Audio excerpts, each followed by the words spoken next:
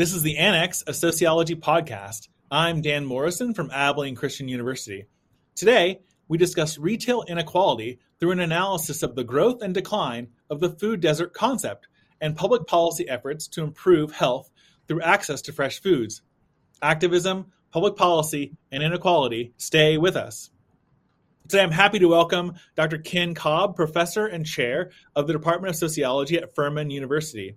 Ken conducts research in food studies, the sociology of consumption, race, urban sociology, social movements, and health, which are all important for his new book, Retail Inequality, Reframing the Food Desert Debate, published in late 2021 by the University of California Press. Kolb is also author of Moral Wages, The Emotional Dilemmas of Victim Advocacy and Counseling, published in 2014, also with the University of California Press. It's a pleasure to talk with you, Ken, and thanks for being here. Hey, thank you so much for having me. I really enjoyed reading your book. My personal history in graduate school, I was involved a little bit with an organization that actually did an analysis of all of the places you could buy food in East Nashville, Tennessee, while I was in graduate school. And reading your book gave me a real flashback moments, but also some cringe moments where I thought, oh, I have participated in some of these various things that you're talking about. So help us understand, your book is about food deserts, and you address questions about how this concept gained so much traction for policymakers and social movement groups, and about its use by residents of food desert communities themselves. So let's start at the beginning. For those who don't know the concept, what is a food desert, and where did this idea come from?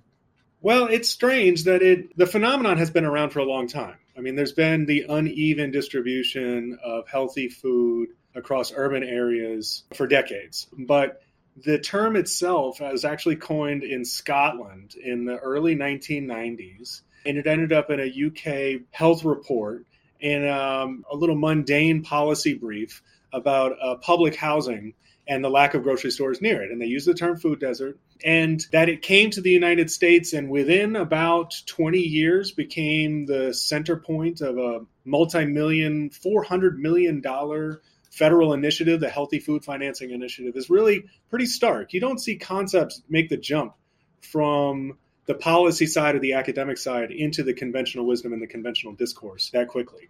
Ever since then, there's been a number of debates about what to call it.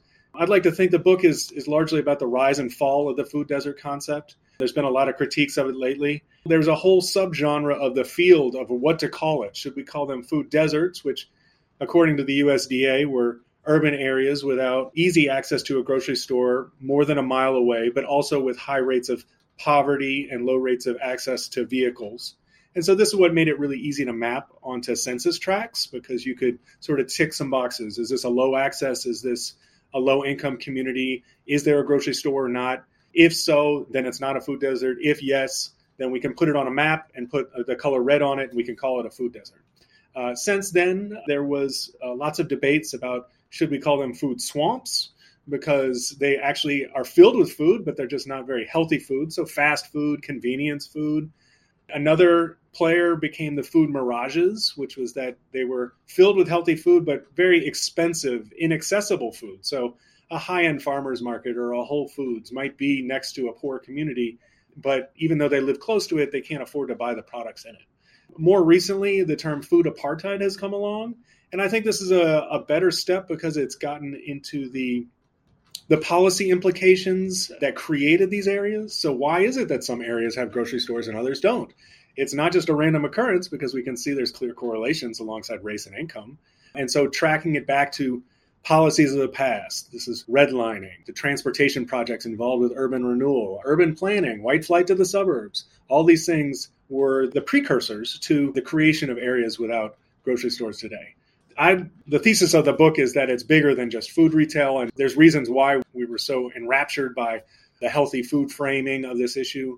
It also, if you're thinking back to your grad school days, it's also came along with the creation or the development of some pretty high-end mapping software. So the GIS software that you were probably using in grad school, maybe Esri or something like that, that enabled you to map or do a food atlas of your area. That mapping software was largely inaccessible about maybe 15 or 20 years earlier. And so sometimes if you got a hammer, every problem looks like a nail. And so there was the emergence of what I call the GIS-ification of social problems, and that it's not really a social problem unless you can map it. And if you can map it, then you can communicate it really easily, and it seems very intuitive. And the food desert concept, or the idea that the lack of grocery stores is what's driving poor health outcomes, really what has captured people. And it's still, even though there's a lot of debate over the terminology, if you do a Google News alert like I have, it's still widely used across the country in local and city papers, in municipal policy discussions all the time. And so that's where it started. And it's amazing that it arose so quickly and captured the public attention. And then it's also pretty amazing that it's stuck around, even though the empirical support for the idea that the distance to healthy food determines your diet fell apart almost about 10 years ago by now.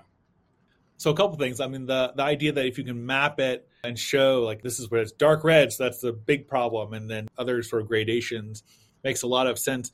There's also sort of the ecological fallacy, which I think your book is a case study of, in part, that we think that distance determines behavior. At least that's the assumption that's underlying kind of this idea. But maybe we can follow this line and say, how do you explain then the quick uptake of the idea that inequalities in health specifically could be fixed by adding grocery stores to mostly Black and mostly poor neighborhoods? Well, the reason why I'd say it caught fire so quickly is that, well, this has been a problem for a really long time. The idea that people have uneven access to food is nothing new.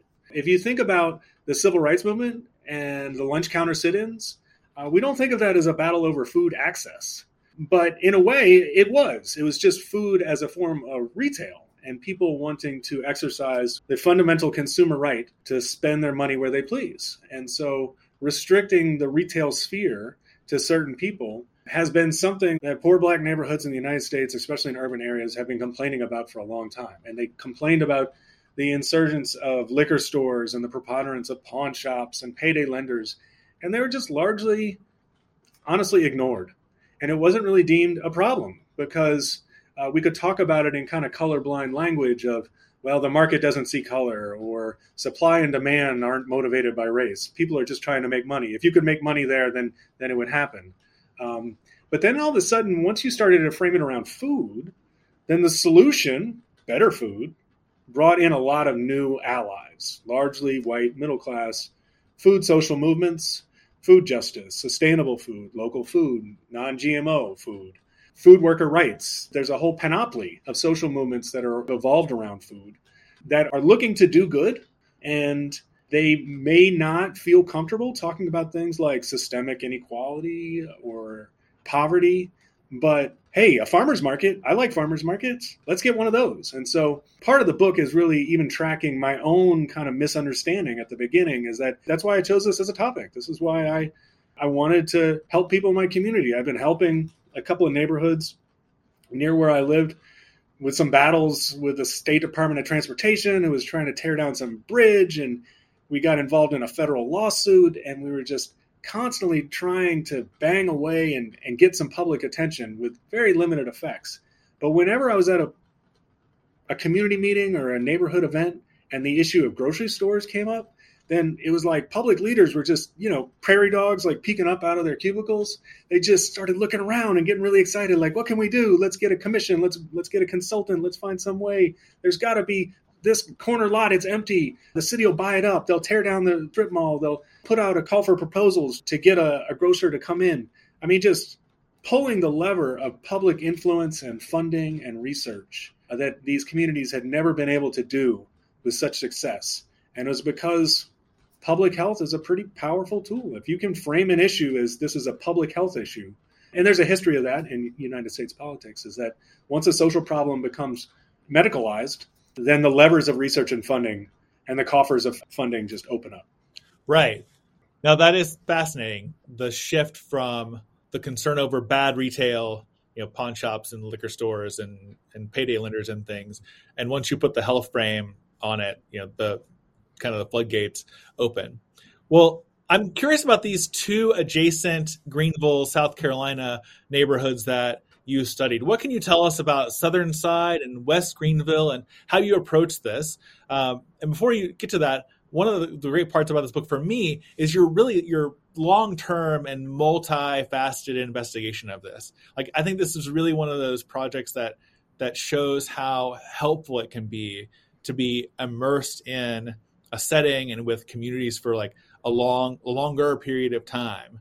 Obviously not everyone has the conditions in which to do that, but to me, this is one of those books that really shows the significance and importance of being embedded with folks, working alongside them and really trying to come to understand in a really profound and deep way what their actual needs are, concerns are, and how, in this case, mistakes were made in thinking about grocery stores or fresh foods as fixing these kinds of problems. So what can you tell us about the neighborhoods and the methods for your project? Well, it has, at this point now, I'm going to a Southern Time meeting tonight.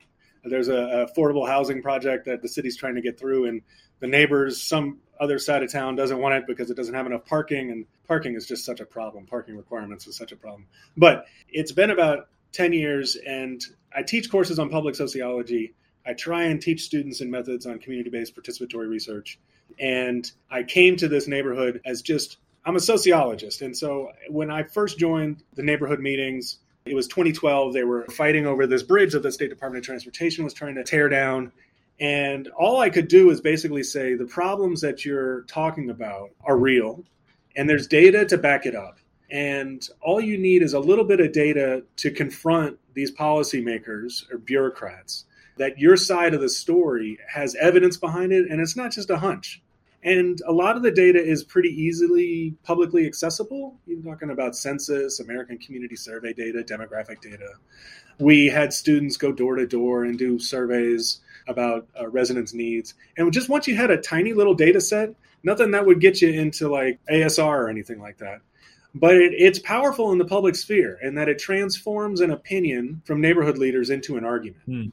And so that's once the bridge fight was over and it took forever, we eventually got a pedestrian bridge to replace it. But I just asked them, like, what's the next problem on your list? Like, what do you care about? And it was the grocery stores that came up. A grocery store nearby had just recently closed, and it was causing a lot of inconvenience. And also what I didn't realize at the time is that they realized that they kind of stumbled on a really powerful talking point, and that all their other complaints about the bad retail that caters to vice, exploits the poor, that was on their side of town, the city leaders largely found ways to sidestep it and ignore it. That's just the poor people's problem.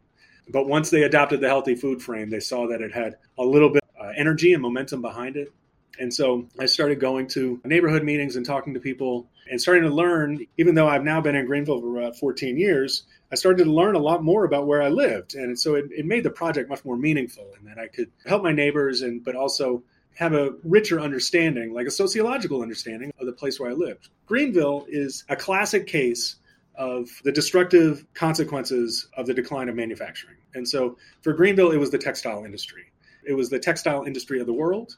Okay, in the 60s and in the 70s and 80s, it started to die down. And by 90s, what once were some of the largest textile mills in the country were just hollow and vacant shells. This is a similar but smaller version of Youngstown, Ohio, and the loss of steel mills, Detroit, and the loss of car manufacturing. Cities in America, for the most part, were largely built around work and purpose. And for Greenville, that was textiles. And when the work and purpose went away, the jobs go away, the demand for housing drops, you get excess housing supply compared to demand, you get the spiral of urban decline, you get the municipal, federal, and state subsidization of the suburbs and building big roads that pave the way out to communities where white enclaves can encircle themselves with gates and shelter themselves from the declining aspects of the city center.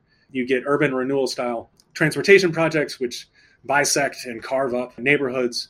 And so what was in Greenville, diverse, integrated, still within the pre-civil rights era of systemic racism, but communities that were 40% white, 45% white, jobs go away, white flight ensues, the demographic proportions shift to 85% black, 15% white. You get entrenched, segregated residential poverty, and you have this stale, slow-motion collapse from 1990 to 2010, when these two neighborhoods in 1960 had 3 times the population that they do today. And now, once property values hit rock bottom in 2010, And you had this larger American phenomenon of returning to city centers, new urbanism, revitalizing Main Street, the beginnings of the decay of the suburban infrastructure. And what makes gentrification possible is the prior decline of these cities. So the empty mills that sat vacant for 20 years become great real estate speculation opportunities. They're now all being transformed into condos with commercial on the ground level. And so this phenomenon, Greenville is a small city. And small cities face their own challenges because they don't have the population density to support large-scale public transportation, which was one of the easiest solutions to food access problems. And small cities, they don't get all the public attention that you would think. The main food desert stories, headlines of 2010, sort of the heyday of the food desert concept. You're thinking Pittsburgh, Philadelphia, boroughs of New York City. Greenville doesn't get told in that story, but it's generally the same phenomenon, the aftermath of the collapse of manufacturing and its implications for the people left behind. I mean, one of the interesting things about your book, you talk about the movement of retail stores from the city to the suburbs, these sprawling complexes that might have a hardware store, a giant hardware store, big box hardware store next to a big box grocery store, I don't know, another large clothing retailer or something like that. Target. And really, not to mention any names, but Target, that for folks who live out there and have easy access to transportation, this is great for them, right? But those core city neighborhoods don't have the space for those kinds of things. Even smaller grocery stores and smaller retailers who need what I think your book cited like 2 or 3 acres at minimum to build like an Aldi store, for example, which is not that big compared to some of these giant food retailers that folks might have in mind. Well, this is the 1-2 punch of the creation of food deserts. And so you have the public policy which disinvests in the urban core, basically neglects and abandons poor black neighborhoods, subsidizes white flight, allows for the draining of the tax base, but also the consumer base. And so the collective buying power has been siphoned away at the same time as retail is starting to react to infrastructure in highways, and highways are connected to global supply chains. And so the big box stores largely left the city center. And so if you live in a small town, you might still have an old hardware store or an old pharmacy that's owned by a family, but it's probably because they own the property, the people who run it. There's no way they can compete with these big box retailers because the commercial business model is so different. These big box retailers are offering goods at low prices because they don't need margins per item. They just can make up with volumes of overall sales and have huge, wide varieties of products that enable complete one-stop shopping. And so small-scale retailers across the country were largely wiped out, mom and pop. It still works in some areas where you have the business owner is also the building owner. And it also works in wealthy neighborhoods with high population densities. So bodegas can still function in New York City, and because people are willing to pay slightly higher prices for the convenience of shopping closer to home.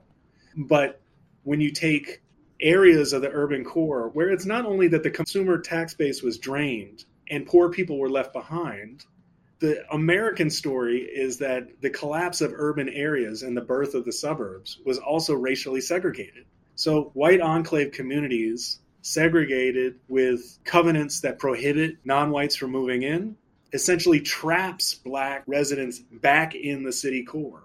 So even those who had means to escape to the suburbs and start building intergenerational wealth through homeownership after the Fair Housing Act were still largely excluded from those communities. And even if not explicitly through the neighborhood covenants, socially, through the hostility they would face in those communities. And so we subsidize the suburbs, we trap black residents back in the urban core. Retail is leaving to follow into the suburbs as well. Mom and pop stores largely collapse, and the only businesses that can take their place and survive are what I call bad retail, that cater to vice, exploit the poor.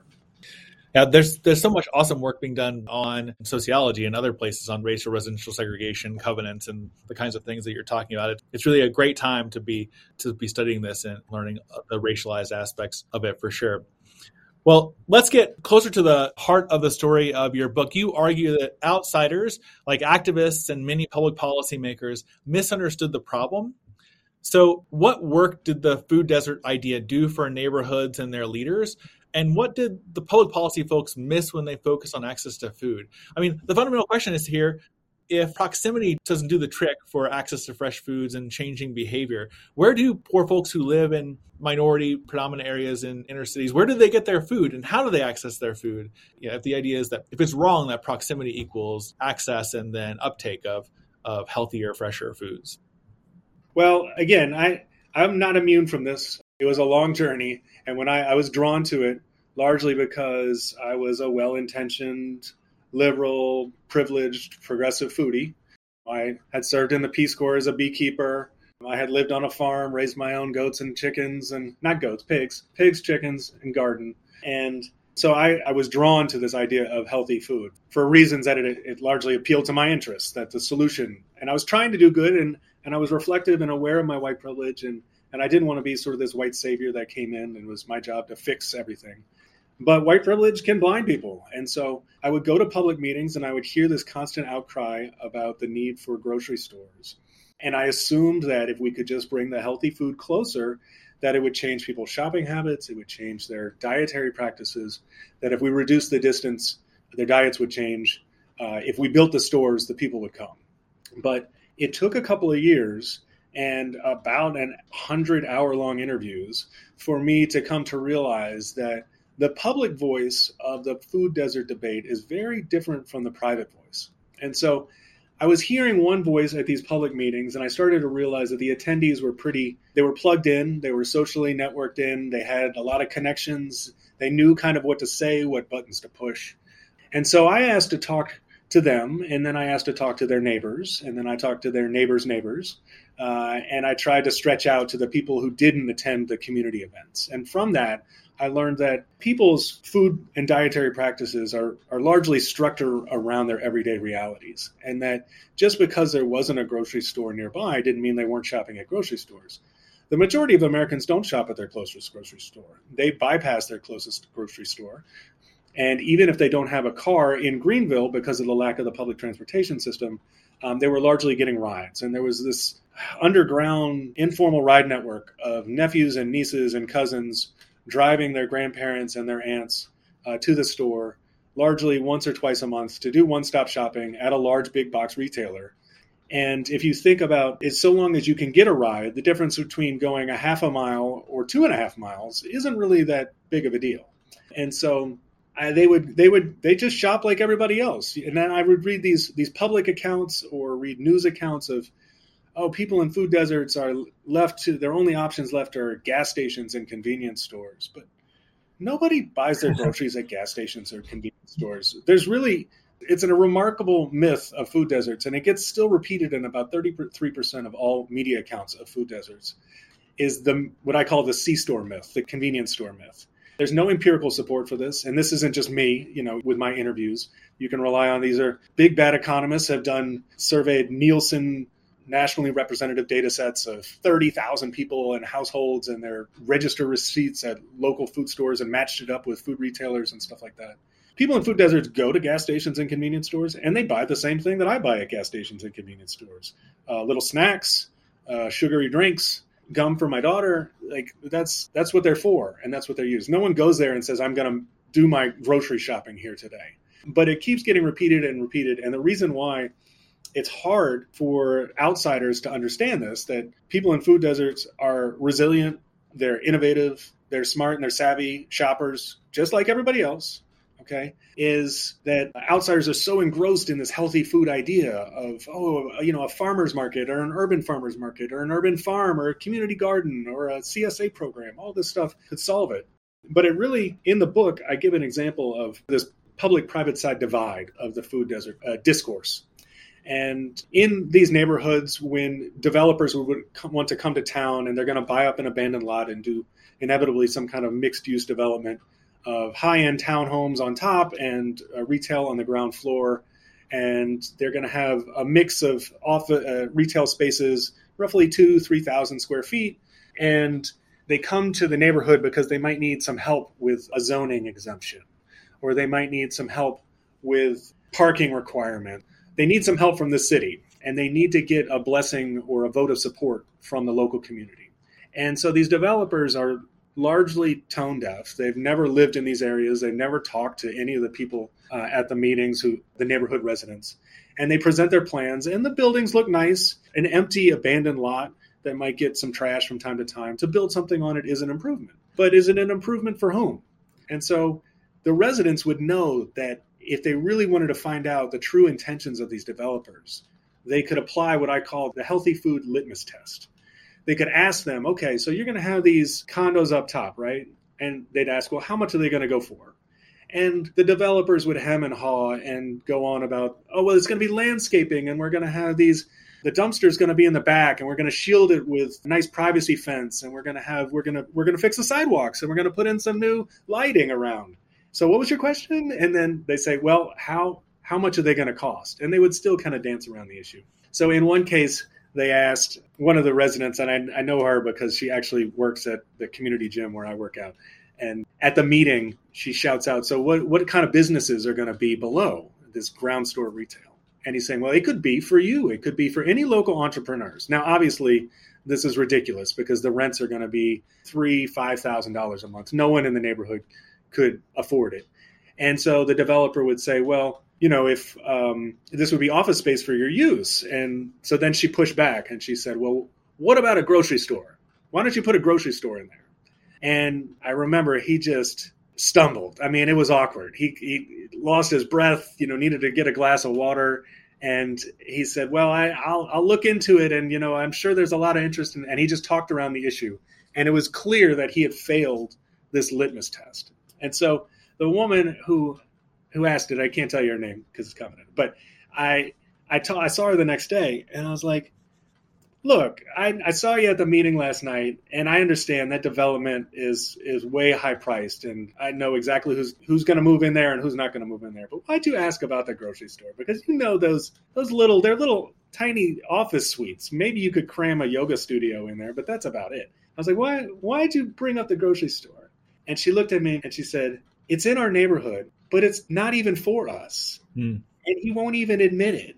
And he won't have the decency to be honest about what this is all about. He's just in it to make money. And so she saw through it. I had interviewed her. I knew where she shopped, the food that she ate, because we did these extensive food diaries of what everybody ate for the past week and stuff like that. Even if they could put in a small food retail in that tiny little slot, in order for it to be profitable, it would have to be super high-end luxury goods. And even more importantly, it wouldn't sell all the things that she needs on a monthly basis, toilet paper, cleaning products. She was going to still need to go to some big box store on the periphery anyway, where if she wanted to buy food, she could buy food much cheaper than anything that could fit in this tiny, small office space. And so this was the public-private divide. In public, she knew she could use the healthy food test as a way to poke the bear, to let them know that, hey, we're listening. We know your intentions. We know you're really not here to make our community a better place. You're just here to make money. And we want you to admit it. And the only way they could really call him to task and get him to admit it was to ask him these healthy food questions.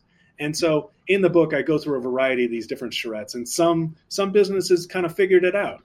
And even if some businesses that sold food retail, like some gas stations, wanted to do big makeovers and renovations, and they were going to be much nicer versions, but they would come in and say, well, we're going to have a healthy food, fresh food aisle, and we're going to have little sandwiches and salads and stuff like that. And then the residents, they would applaud and be like, okay, you're listening to us. You care about us. This is retail that's kind of for us. You're listening to our feedback. This is really important.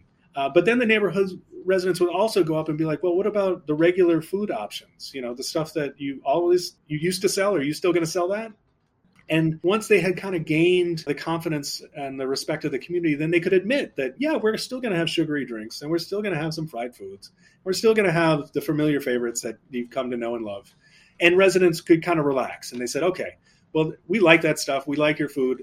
This renovation will probably make it look a lot nicer. And so we're okay because, if anything, you were honest with us. And so it was the deception and the deceit of some of these developers, or mostly a product of blindness from their own privilege, that they couldn't account for the fact that some of these residents, they just shop like everybody else shops, but they just want to be told the truth and they want to be respected.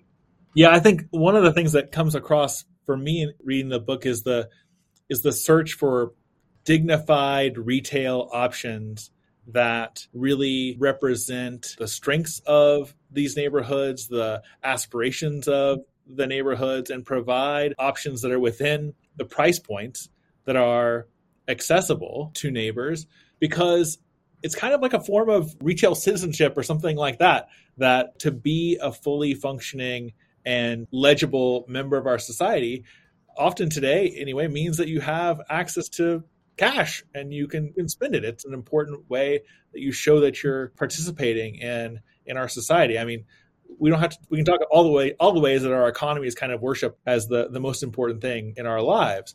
But one impact or one evidence of that, right, is in your book about how good retail stores mean you have a good neighborhood that is worth investing in, where folks are free to go about their lives and do their business, versus a bad retail environment that has these exploitative businesses that are really almost predatory in some way.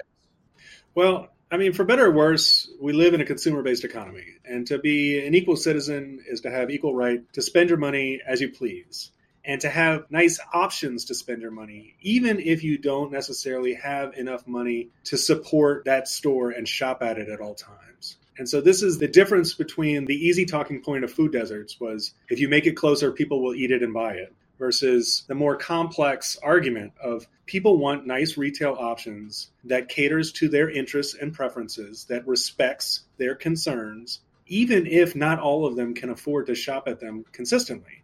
And why can't they shop at them consistently? Because we have a major racial wealth gap. And we have systemic inequalities that deprived and drained these communities of the collective buying power necessary to support small-scale, nice retail on their own. And so they can't support it on their own, but they still see that all the nice retail goes to other sides of town. And so this is why, it's a long-standing finding in food studies is that even poor people, it's not entirely rational, but they like brand name stuff. Because to buy brand name food, to buy food from brands that you see on TV, is to be an equal member in our consumer culture, that you're buying and consuming stuff that other people buy and consume. And so you are shut out and segregated and kept out of many of the spheres of influence and the institutions that hold the most respect. But when it comes to buying stuff, you can buy similar things, maybe not all of them all the time. And so the idea that retail is a signifier of the moral worth of a community, the easiest way to see it is to drive into a new town late at night. So you're driving into like a new neighborhood, a new city, you haven't been there before. The sidewalks are empty, it's late. You don't know who lives there, okay? What kind of place is this? What do you look to? What are the cues? Well, look at the stores. What are the kind of restaurants? What are the kind of shops? Are there cafes and yoga studios? Or are there quick takeout, fast food delivery, convenience stores? Do the stores have bars on the windows? Do the stores advertise cigarettes, alcohol, lottery tickets? You don't know anything about that neighborhood except for what can be bought and what is sold. And that communicates to you what this community is about. And the people who live in that community know that. And they know that everybody drives through those streets on their side of town, sees them in that light. But they themselves have self-respect, they have dignity, and they want their retail options to reflect that.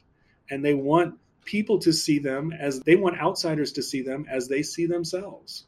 And when they're not around, the placeholders are the retail outlets and the signs and the shops and the sales about what can be bought and sold.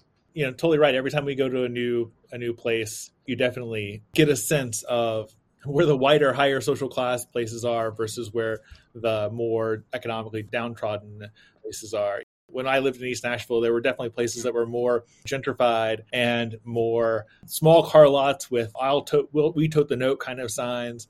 It just gave you a sense of who was shopping in that area and how often the cars were repossessed, actually, what it turned out to be. Yeah. Well, I think that's a good discussion of good retail and what it means. And your book is structured around 6 everyday realities that you've identified for residents of food deserts: perception, economics, transportation, social capital, household dynamics, and a taste for convenience. So I think most people will understand those first 3, perception, economics, and transportation. But can you help us understand more what you mean by capital, household dynamics, and a taste for convenience? How are these at play in folks' lifestyles and their ability to eat healthfully or as healthfully as they wish in the context of this debate? Well, I do want to step back just one little bit And the reason why I brought in this argument about the 6 everyday realities is that I was trying to fill the gap or explain why all these food desert interventions for the past decade have largely failed. And so the food desert concept, the premise of it is that distance determines diet, and that access to food or access to healthy food is largely a product of price and proximity. And that if you bring healthy food closer and cheaper to people, then they will consume it more often. And hopefully that will reduce rates of diabetes, hypertension, obesity. And so that's what these interventions were after. And we tried it over and over and over again. We subsidized farmers markets, community gardens, urban gardens, grocery stores, small and large, retail and nonprofit. And there was very slight, but hardly any evidence that it was actually changing the way people ate. And so when I interviewed people about what they ate and where they shopped, where they liked to shop, and what they liked to eat, I learned that their food and their dietary practices were governed by these 6 everyday realities. And so you can think of them as sort of circuits on a switch, that if you want the light bulb to pop up at the end, you got to flip all 6, because any one of them can constitute a barrier to accessing and more importantly, activating a healthy food resource. And so these everyday realities are a mix of resources and constraints that make it sometimes harder and sometimes easier to access and activate healthy food. And so the last 3, social capital, household dynamics, and taste for convenience, really get at some of the stuff that you can't capture with the mapping projects of food deserts. And just the GISification of the food desert problem really just created a correlation argument that distance determines diet, that price and proximity are what cause unequal access to food. And so I begin with social capital is really just the network. And so some of the people I interviewed were really well connected, and they may not have had a vehicle, but they knew someone who did, a friend or a family member or a friend of a friend. And through this social capital, they were able to cultivate an informal ride network of people willing to drive them to and from the store that cost a little bit more than public transportation, but it offered a much better service. You could get driven up to the door, you get helped with your bags, there's no limitations for bags. And most importantly, you didn't have to lug all your bags all the way from the bus stop back to your house. The real problem with public transportation is not so much getting from bus stop to bus stop. It's the last mile problem of getting from your house to the bus stop and back. And so social capital, the people who were plugged in, were able, from a variety of informal fares of either paying for gas or $8 to $15 of money, maybe once a month, they were able to get help getting to the store. And even if there was a bus stop nearby, this informal ride network was much better. Household dynamics is largely a function of what would it make it possible for you to actually eat healthy in your own home if eating healthy meant cooking from scratch. And now you don't have to cook from scratch in order to eat healthy. There are convenient items that are pre and par cooked that are ready to be eaten that are healthy. But those healthy options are pretty expensive. Okay, the convenience foods, the reheatable foods that are affordable aren't healthy. And so if you wanted to get people to cook at home, to take raw ingredients and transform them by cooking them into edible meals, then you need a certain number of people in the house to actually make it worth it. So whether or not family is going to cook at home is largely a function of how many people are in the home at the same time with the same tastes. Now, you got to understand, a significant portion of 1 in 7 adults lives alone. Okay, over 25% of U.S. households are households of one. And so household size has been shrinking in the United States pretty steadily for the last 50 years. And so if you live alone, and a lot of people who listen to this podcast, I imagine, are probably still living alone at some point, or have lived alone at their own point at some point in their lives, you know that sometimes cooking doesn't really make sense. If you live alone, a head of lettuce is a race to the finish. How are you going to get it in time before it goes bad? And it's not illogical. It's highly logical. If you are a single parent and you've got a kid who's enraptured with kid food, okay, chicken nuggets, chicken tenders, macaroni and cheese, grilled cheese. These are the things that American culture has taught that are for kids. Every restaurant in the country largely has a kids menu, okay? Not every country in the world does this, and we haven't done it forever. But the draw and the commercial appeal and the advertising onslaught of kid food has created a new dilemma for single parents. I cook one meal for my kid and one meal for myself. We're living together. We're eating apart. And so household dynamics, small households, households with single parents, the bargain or the contract, the project of cooking at home just doesn't make sense. There isn't the economy of scale of home Well, cooking. before you go to Taste for Convenience, will you tell us the story of how you bought a bunch of tomatoes and made tomato sauce for yourself and your household?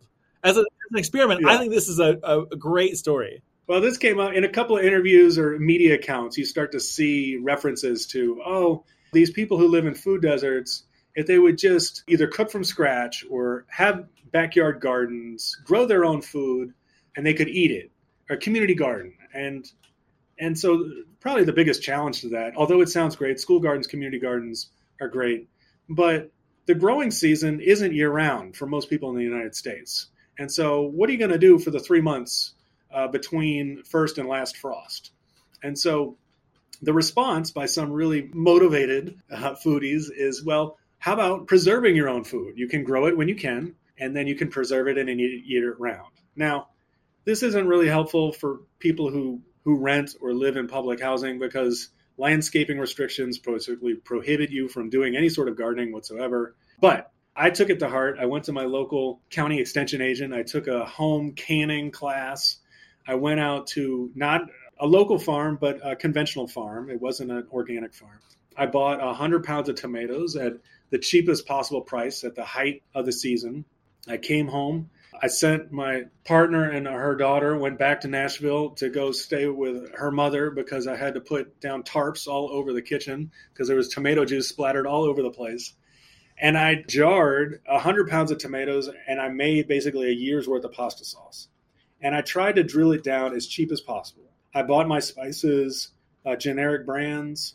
I didn't even factor in the costs of the jars because those can be reused.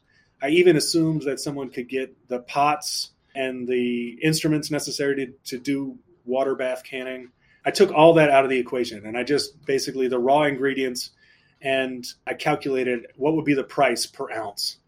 And even after all that work and destroying my kitchen, and I basically made it look like a murder scene, it was still 3 times more expensive than anything you could buy at Walmart. I mean, it's just, there's no way you can compete because it's a luxury. Gardening is a luxury and it does a lot of goods. And school gardens do a ton of good. And community gardens do a lot of good. But not every project can solve all the world's problems. And when it comes to food access, growing your own is just incompatible with most people's lives. They don't have the time. They don't have the energy. Some don't even want to. What they want is just to be able to eat nice food, on their schedule. And cooking at home would be great. But some people just don't have the time or the energy, or there's just other factors of their life that get in the way. And so the last reality that I talk about is the taste of convenience, which actually isn't unique to food desert residents or residents of people who live in areas without grocery stores. It's ubiquitous across America. Wealthy people in the United States have poor diets just as much as poor people do. Fast food consumption in the United States goes up with income. Mm-hmm. Healthy people in the United States don't have the negative dietary outcomes as poor people because they have access to high quality education, housing, healthcare, recreation to offset their poor diets. They can buy convenient food that doesn't require a lot of preparation, that can be reheated quickly, or they can go and get food made by others at restaurants that's healthier because they can afford it, because it costs more.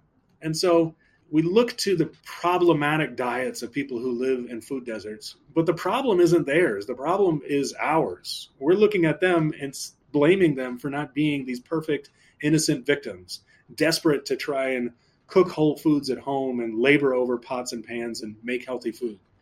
They can't do it. It's just not practical.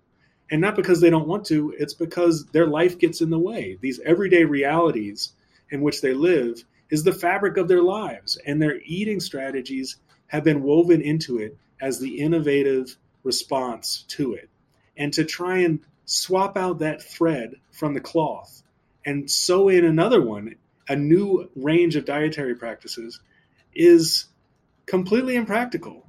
And because their eating practices are embedded and anchored in the other contexts of their life. I mean, to me, this is, again, one of those awesome things about your long-term engagement in this and understanding this so-called problem in a fresh way. So I think one of the core themes in your book is a kind of white racial ignorance, to use a phrase from the philosopher Charles Mills. Outsiders, mostly white, middle and upper class foodies, very often willing to discuss food access and lament the loss of grocery stores, but they couldn't recognize this more basic problem that government policy and economic change had benefited them and harmed the neighborhoods that, ironically, many of them or some of them were gentrifying. And I wonder if you could tell us more about this, your discussion of Unseen Greenville, the stories about one or both of the neighborhoods that you studied. When I heard that phrase, Unseen Greenville, my first thought was, unseen by whom? If we're discovering a neighborhood, who is the we that's doing the discovering versus those folks who are living in that reality? Yeah, the Unseen Greenville project was started by the local paper, the Greenville News, and they did a series of community forums to draw out some of the problems in some of these neighborhoods.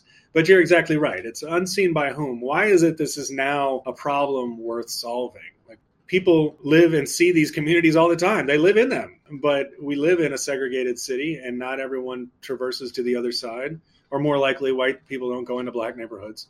And so part of this process of unraveling this problem is coming to grips with my own blind spots. Like, why was I so enraptured by the healthy food frame? Why was it that mobile farmers markets drew me in, and I did, survey after survey of residents to figure out where do they live, where do they come from, and realizing that it wasn't really changing any way the people were eating. And so it took me a while. I was pretty hard-headed, and white privilege really does make it kind of hard to see reality right in front of your eyes. But eventually I came to understand that if the premise of white privilege is that society's institutions are structured in a way to benefit white people without them recognizing or acknowledging it, then a corollary of that theory is that for something to be deemed a social problem worth fixing, its solution must cater to the interests of whites too. And that it wasn't until the healthy food frame came along that grocery stores became the solution, that white people came to see that, hey, here's a problem worth fixing. We like grocery stores too. A grocery store, a farmer's market, I love that stuff. Let's do that. And so it was kind of a gateway drug into a social movement to fix urban inequality that enabled a lot of new allies to come in and talk about fruits and vegetables rather than racism and poverty.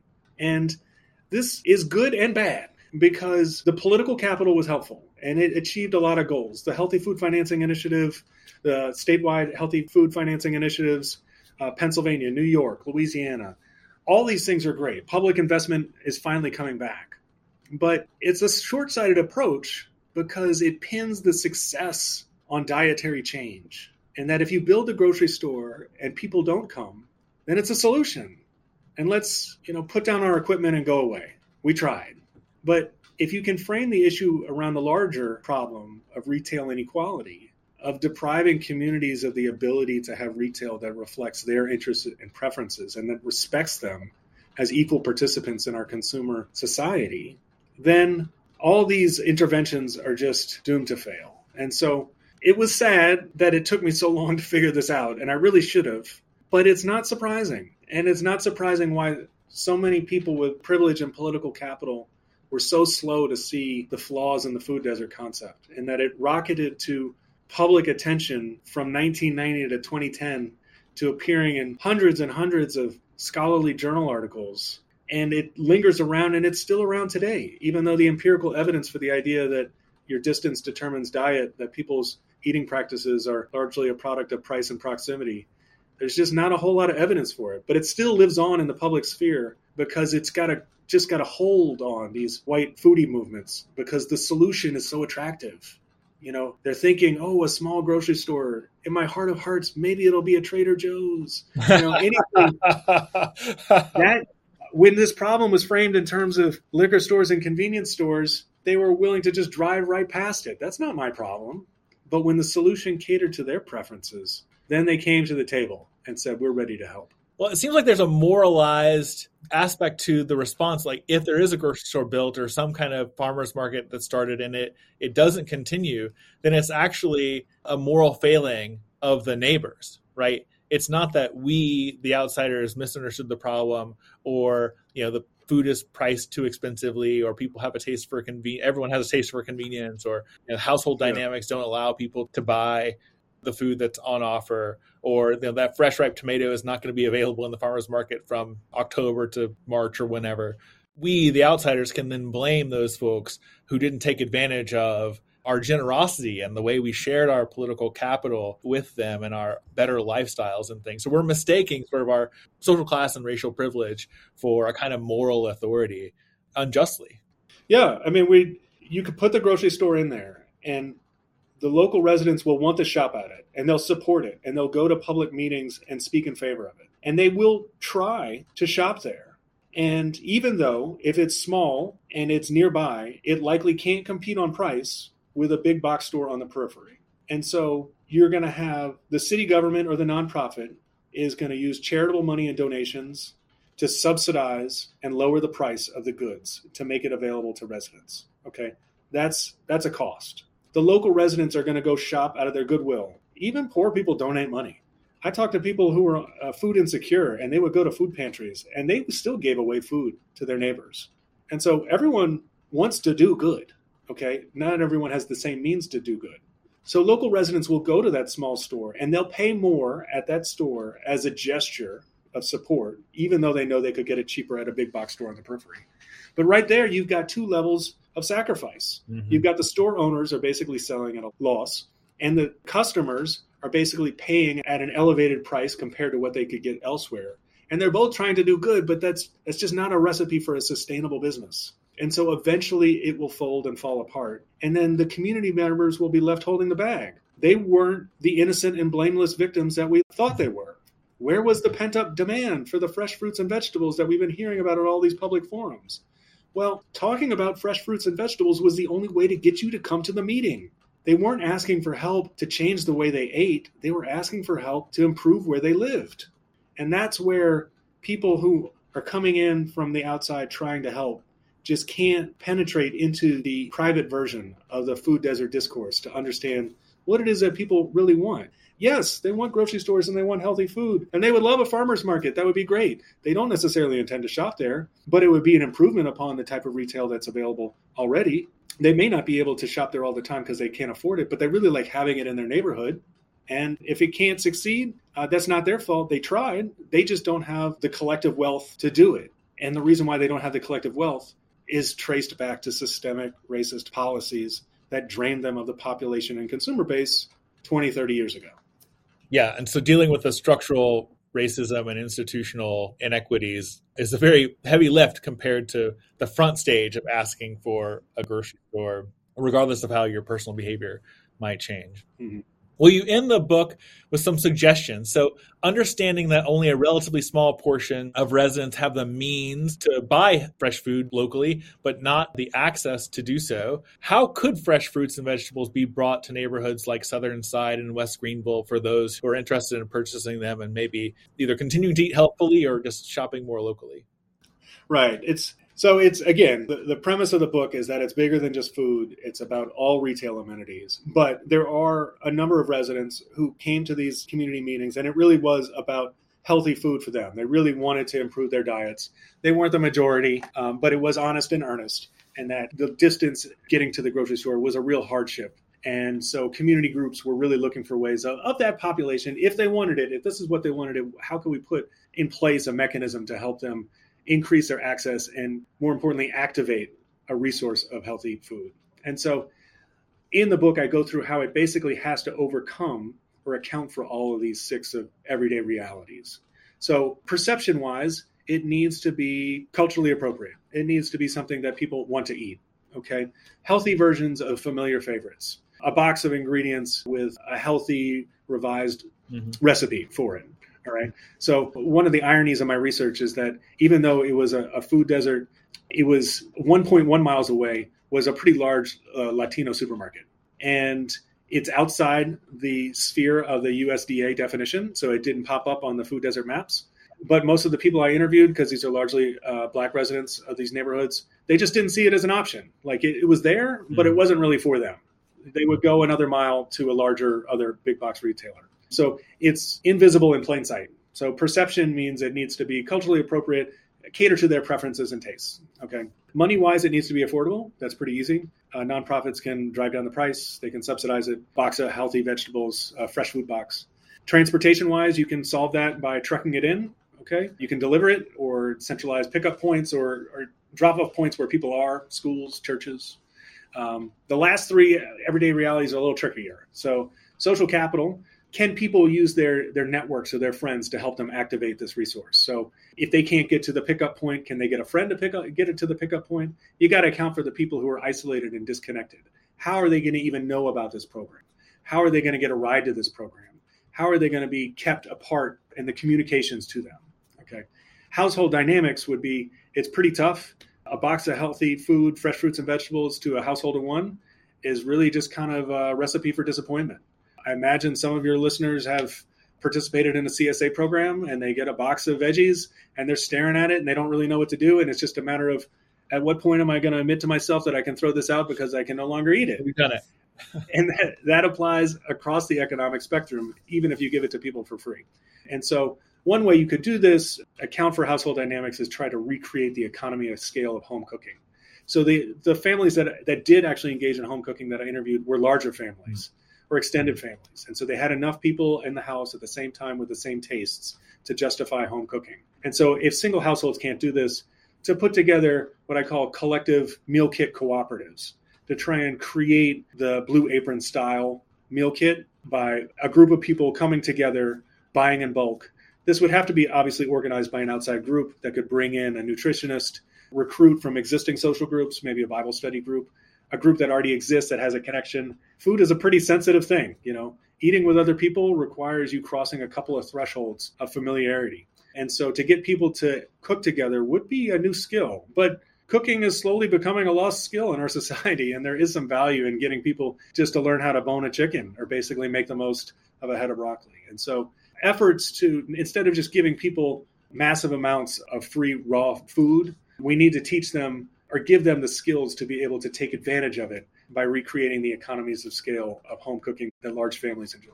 And then lastly, the taste for convenience. Sadly, this is going to take probably generations to overcome. And people like convenient food. They are drawn to salt, sugar, and fat. And I know sociologists don't really like to engage in biologically deterministic arguments, but we are hardwired to enjoy salt, sugar, and fat. And we also are hardwired to be averse to bitter foods and foreign foods.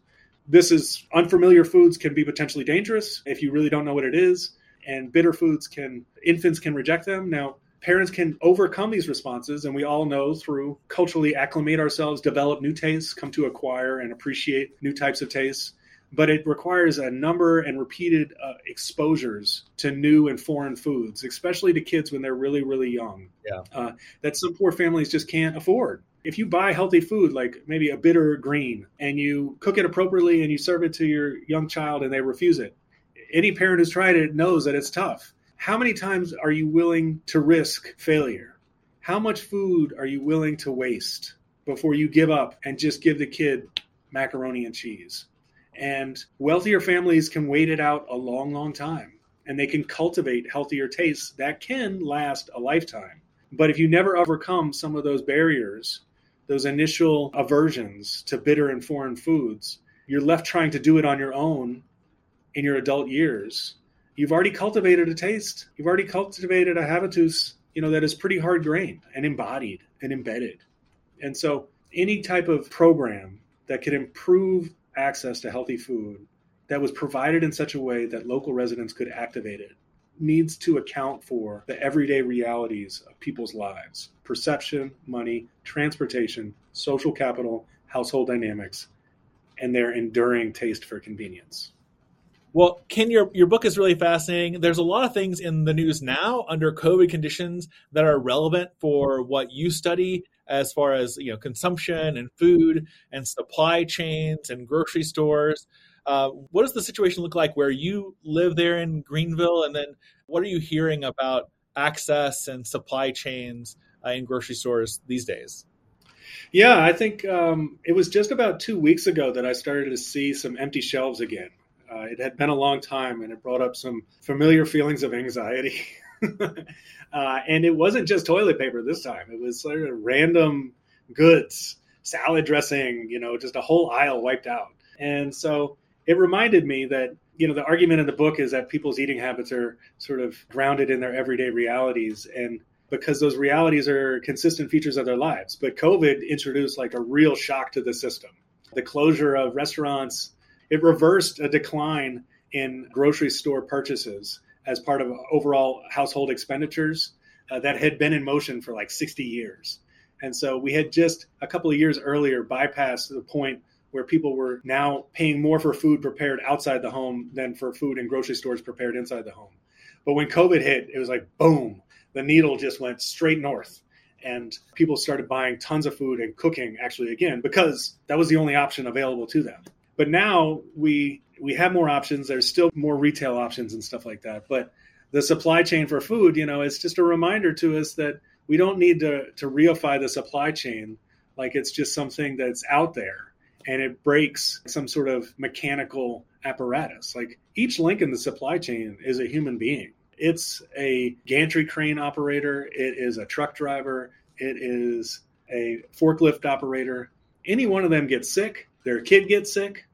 Any one of them shows up late to work. They miss a shipment. The ship leaves the dock. And then you got to wait till the next one arrives.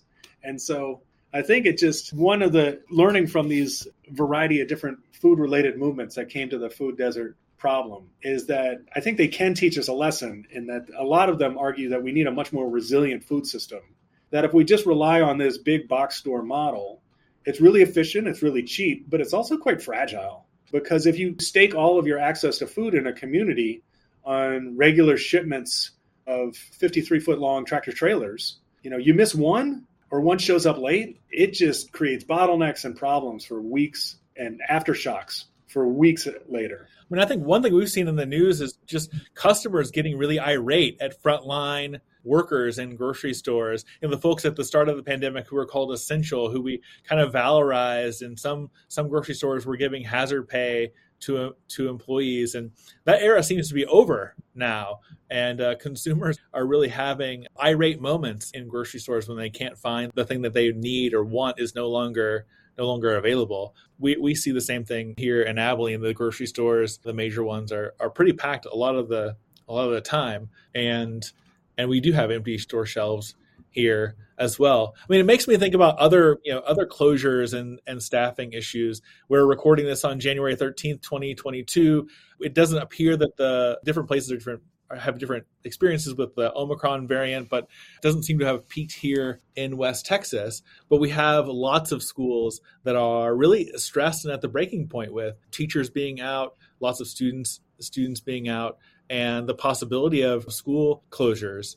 One of the topics that's been just on a lot of people's minds is the effect of remote learning on children. So much of school is being with others and sharing and things like that, not hitting people and things like that.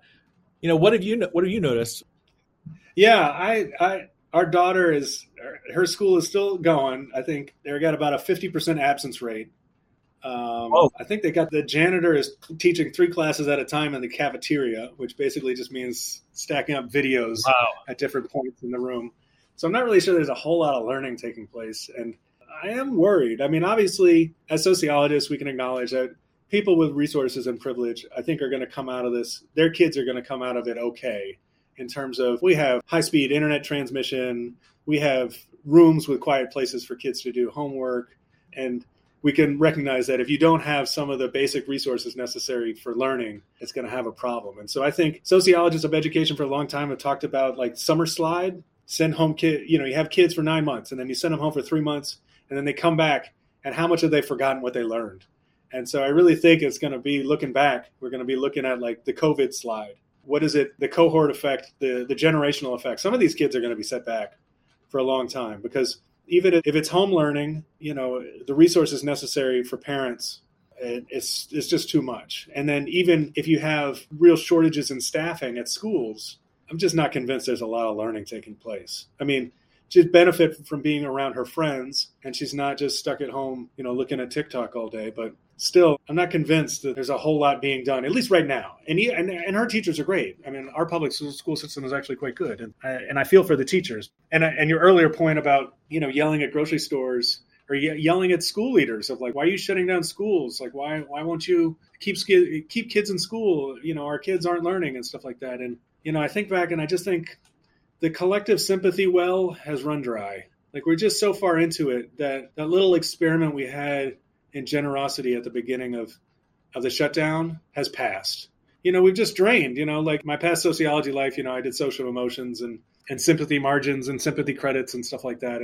And so I think we were willing to give frontline workers the benefit of the doubt, and that included our teachers. But we've just been drained to the point where there's just not a lot of sympathy left to give. Not because we're bad people necessarily, although maybe some of us are. Maybe I should just be more sympathetic. But it's the conditions under which people are able to be generous and sympathetic to others. Those conditions have made it so hard that the emotion work necessary to generate the sympathy, to clap for frontline workers again, I think people are just too tired. Yeah, I mean, Jessica Clarko, folks, has been on the podcast before, and I think she was tweeting earlier about how in some school districts they're asking parents to come in and serve as substitute teachers. Here in Abilene, the local health system, is really stressed. In my hometown of Springfield, Missouri, the local health system is trying to hire college students to fill in some of the gaps in their staffing. Some schools are lowering the requirements to become a substitute teacher. I think Clarko was talking about how, and asking the question, what kinds of parents are going to be eligible or able to take off from work or who aren't working? Maybe they have a single wage earner household. Maybe one spouse makes good money and the other one is works at home. What kinds of parents are going to be allowed or able to come and substitute, right? Most likely it's going to be your more affluent, your whiter parents who already have perhaps an outsized say in what goes on in schools, and might consolidate kind of their power over their child's schooling and the districts in some way. It's super interesting to look at. Our son's classroom closed for 10 days, and we're enormously privileged to have two wage earners who have professional jobs and can make it work. But on the whole, Abilene is not an affluent community. And so it was incredibly stressful for the folks who are much less or disadvantaged. And even, early in the pandemic, putting up Wi-Fi hotspots in parking lots of schools and, just trying really unusual, unprecedented ways to get internet access to people who don't have it. Queens College students were loaned laptops, I think, at the start of the pandemic. There was a Queens College podcast about that. Yeah. Well, I think it's going to have, again, there's going to be long-term effects for a lot of kids, and it's going to take a long time to come back. But we're looking at a rare snow day coming up in Greenville, South Carolina, which is going to be mayhem, cats and dogs living together, and because we can't handle snow in any form. But they've already switched. There are no snow days. They just go to remote learning, and that's going to be an innovation that I think we're going to be able to switch to. I know people look fondly upon snow days and stuff like that, but it's nice to be able to schedule when the kids are going to be in school and when they're not, and to have some unfilled days. We got snow days here. When I was a kid growing up in New Orleans, we had hurricane days. And so they built hurricane days into the schedule of we took 3 or 4 of our hurricane days. So, we're going to end school one day early or something like that. So, but there are some innovations. There are some forms of e-learning that I think can persist on a limited scale. But it doesn't match human interaction face to face. A lot of the hidden curriculum of these schools is you're teaching these kids the cultural capital they need to succeed in our new economy. And I know my daughter has basically learned how to evade surveillance on Zoom, which actually is quite a good skill for the working world. But, I feel for them. And college kids too, man. I look at them and, I'm in masks and they're in masks and their whole experience, the story they've been told their whole lives about, go to college, it's going to be like this. They're not necessarily getting that experience. And so I feel for them, and I'm trying to generate the sympathy necessary to account, for all their problems. But yeah, I think it's a natural experiment, man. We're going to learn a lot of things about the effects of this for years and years to come. Yeah, I think that's right. I'm trying the same thing in my classes. We've mandated masks, at least for the first couple weeks of classes. We'll see what that's like. There's a lot of controversy over whether that is enough, and we don't have time to get into that here. But I think you're right that the long-term consequences are going to be really significant, and we're going to have a whole cohort 2 or 3 or more years of students who come through, and their entire trajectory is going to be shaped by this. I tell students this is like one of those world historic events that they're going to be. Yeah. When we get out of this, if and when we get out of this, this will be a key marker in their lives, in addition to the fact that they were in college. And so if they have children or other people that are young when they talk to them when they're in their elder years, this will be a thing that is written up about, And so, we're always living through history, but there are some kinds of events and things that are really, remarkable and mark eras. And I think we're in one of them right now. Yeah. I mean, it's sad. Like, these are the kids that grew up post 9/11. And the world hasn't been easy to them, but this is going to be the story they're going to be telling the rest of their lives about this period in time. And I don't know. I can't predict exactly how it's going to come out, but I do feel for them. I do feel for them at all levels. My daughter being stuck at home, all she wants to do is just hang out with her friends. That's all she wants to do. And, e-learning might be a little safer for her sometimes, but it's hard. Man, raising a 14-year-old is hard. So there's not a lot of easy answers, and every solution comes with problems of its own. Yeah, absolutely. Well, let's talk about something a little more fun. This week was the launch of the 3rd episode of the new Disney Plus series Book of Boba Fett. I've been watching pretty much every Wednesday night. I found it to be pretty entertaining. I mean, I don't listen to a lot of criticism or read a lot of articles about it, so I don't know what other people are saying. I mean, the Boba Fett character is obviously classic from the first 3 movies that came out, and we have some more backstory from other things. But this universe has really been filled out in lots of creative ways, and I can't even keep up with all of the Star Wars television shows and series and things that are streaming right now. Have you been watching, Ken? What do you think? Oh man, I watch it. It checks all the boxes for me. I just, they got it dialed in. It's just fine tuned. As a kid, I had the Star Wars little action figures. I wasn't a G.I. Joe guy. I was Star Wars. Now I didn't. Oh, I was a G.I. Joe guy. We played with the Star Wars figures. We didn't call them by their actual names and stuff like that. But I had Boba Fett. I can't remember what I used to call him. And there's his guards, the green piggy. Yeah. Bodyguards. I had those. So yeah, I watch it and I don't know, those engineers, whatever. It's on the internet. They're reading my email or something. You know how it's you say something and then Google will say oh, are you looking for this? And it's wait, I didn't type that in. And so they somehow have access to some kind of algorithm that it works for me for boring 45-year-old white dudes. This is my jam. So I watch it. I love it. I don't even have to ask a lot of it. The plots are good and the stuff. I just want to watch it. It's ooh, that's pretty cool. I'm glad they can do that because the special effects has come along so far. Doesn't even look like special effects anymore. And so man, it's awesome. Yeah, that's totally true. I wonder what is. Do you have a theory about why Fett is so? He's pretty accommodating in this. For those of you who haven't seen it, he is this warlord leader of the area of Mos Eisley on Tatooine, the home planet of Luke Skywalker, and Jabba the Hutt, who was the leader before Fett. But he's super accommodating. People come and try to kill him, and he's it's okay, I'll let you go. Yeah, I know. He's this Ted Lasso, but with rocket launchers. He's empathetic, and he understands, and he tries to bargain, and he's not.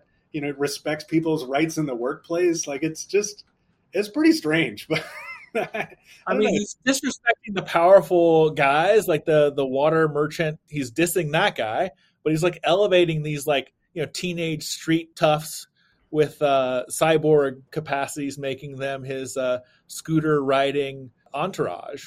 Yeah. I don't know. They made him out. I mean, I guess that's the thing. It's in the real movies, he was always behind the helmet, and he was just hired to go shoot and kill people or bounty hunter. And so, you take the helmet off and it turns out he's really interested in you and understanding how is your day? I mean, he's not that sweet. He'll still like, club you over the head, with like an electric sword. But it's just strange, like this inner world of him. And did you see that, like that monster that he got is like a present?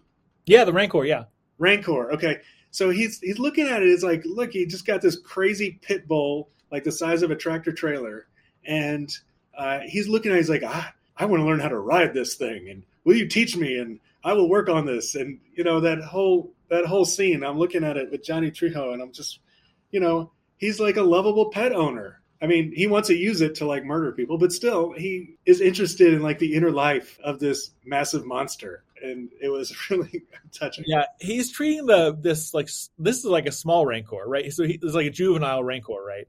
So he's treating this juvenile Rancor like it's I don't know, a poodle or something like that, show poodle, and just lovingly caressing this object of terror from the early films.